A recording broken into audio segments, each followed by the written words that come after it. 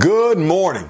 Thank you for joining me, Pastor Zach Williams of Flat Creek Baptist Church, for another edition of New Horizons, the daily podcast and radio ministry of Flat Creek Baptist Church. It is always my great joy to be able to dive deep into God's Word with you, and I pray that these podcasts are a blessing to you and your walk with the Lord Jesus Christ. If you would like more information about us as a church and how we might come alongside of you, please visit our website, flatcreekchurch.net, and you can find all the information you need to know about us there. Friends, today we're going to continue in the book of Acts, chapter number 21, and we're going to come now and see Paul as his journey continues to Jerusalem.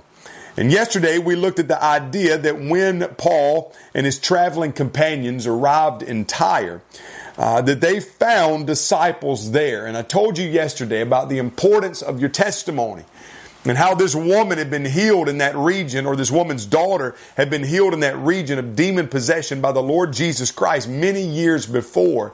And how now Paul and his traveling companions, upon arriving in this area, are met by disciples. And friends, it's my conviction that that woman had told people what Jesus had done in her life. And there was a fire that was started in the hearts of people. And people were saved because of it.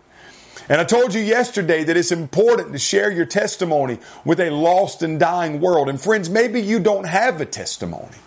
Maybe you've never given your heart to the Lord Jesus Christ. Well, I would pray that today would be the day that you would say yes to Him. That you would give your heart to the Lord Jesus Christ, saving faith, and say, Jesus, I want you to come into my heart and live. I want to repent of my sins, be forgiven, and give my heart to you and live with you, not only today, but for all eternity. Friends, if that's you, I would invite you even now to cry out to the Lord Jesus Christ to be saved. Well, we continue on this journey, and the Bible says that there in Tyre, they found some disciples and they stayed there for 7 days. And the Bible says through the Spirit, so there in Tyre, the Spirit, they told Paul not to go down to Jerusalem. Now it makes you wonder why they would tell him not to go. Well, we're going to get an answer. As you continue reading on, it says that they actually, a couple of days later, they're going to leave Tyre.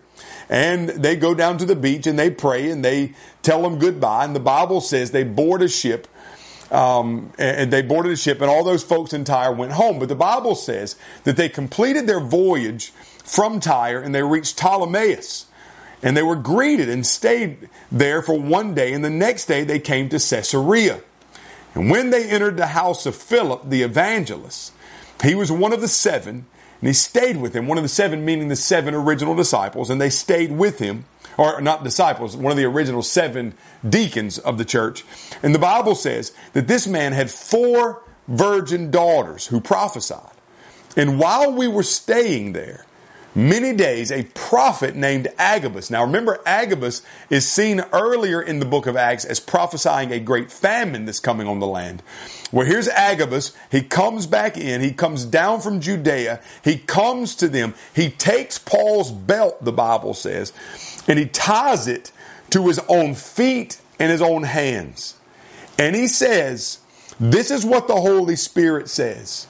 In this way, the Jews in Jerusalem will bind the man who owns this belt and deliver him into Gentile hands. And verse 12, when we heard this, both we and the local people begged Paul not to go up to Jerusalem, just like had happened back in Tyre earlier that I mentioned earlier in verse number 4. Through the Spirit, they told Paul not to go to Jerusalem. So now we know why these people are begging Paul not to go. It's because the Holy Spirit has testified and even giving Agabus the unction to prophesy that Paul is going to be delivered into Gentile hands by the Jews. He's going to be arrested. He's going to face persecution. He's going to face possibly even death if he goes down to Jerusalem.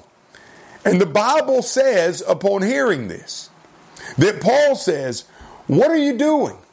Weeping and breaking my heart. For I am ready not only to be bound, but also to die in Jerusalem for the name of the Lord Jesus Christ. So I want you to think about Paul there for a moment. Remember back in Acts chapter number 20 when he says in verse number 22, and now I am on my way to Jerusalem, bound in my spirit, not knowing what I will encounter there, except that in town after town, the Holy Spirit testifies to me that chains and afflictions are waiting for me. So this word from the Lord that Agabus gives, that the disciples in Tyre are telling Paul about Jerusalem, Paul already has that confirmed in his heart. He tells that to the Ephesian elders. He says, look, I know that where I'm going to be put in chains. I'm going to be afflicted. And now you have these individuals that are telling Paul, listen, if you go down there, understand what's going to happen. Don't go down. Don't allow this to happen, because your ministry is far more valuable than being handed over to die. But you will remember what Paul said there in chapter 20 and 24. He said, but I count my life of no value to myself, so that I may finish my course in the ministry I received from the Lord Jesus Christ to testify to the gospel of God's grace. Paul, back in chapter 20, says, I know these things are coming, but I count my life of no value to myself because God has given me a mission. This is a man who was captivated by a vision. He was captivated by a call. And Paul knew what God had placed on his life. And he knew that the only way to reach people with the gospel was through his suffering. And so if God had to cause him to suffer in order for the gospel to advance, then Paul says, nevertheless, God, not my will, but your will be done. You remember Philippians. What would Paul say there in Philippians chapter 1? He would say, for me to live is Christ, but to die is gain. Paul was a man, not that he lived with a reckless abandon, but Paul was a man that lived with faith in his heart, knowing that no matter what happened, God had his hand upon him. And as long as he was in God's will, then God was going to take care of him and see him to the other side, whether the other side be Jerusalem or the other side even be heaven. This is why Paul would say in verse 13 here of chapter 21, he would say, what are you doing? Weeping and breaking my heart.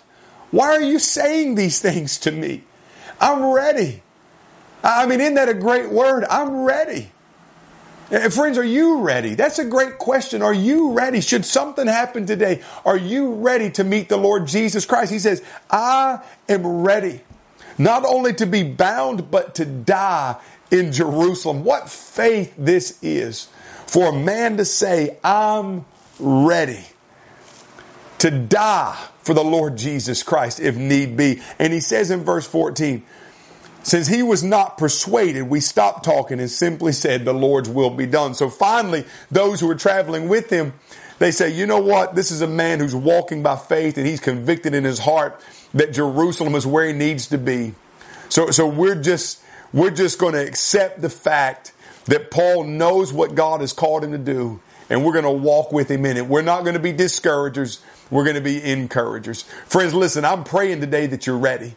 I'm praying today that you are ready, like Paul, to take the gospel even into the most dangerous portions of the world, so that God's will might be done, his gospel might be advanced, and that you would count your life as no value to yourself, saying the only thing that matters is that my life is lived for the glory of the Lord Jesus Christ. And friends, that's the attitude of Paul, and I pray that's your attitude as well. Friends, if you've never been made ready, like I said at the beginning of this podcast, maybe today would be the day where you would say yes to the Lord Jesus Christ. You would come to him and be saved.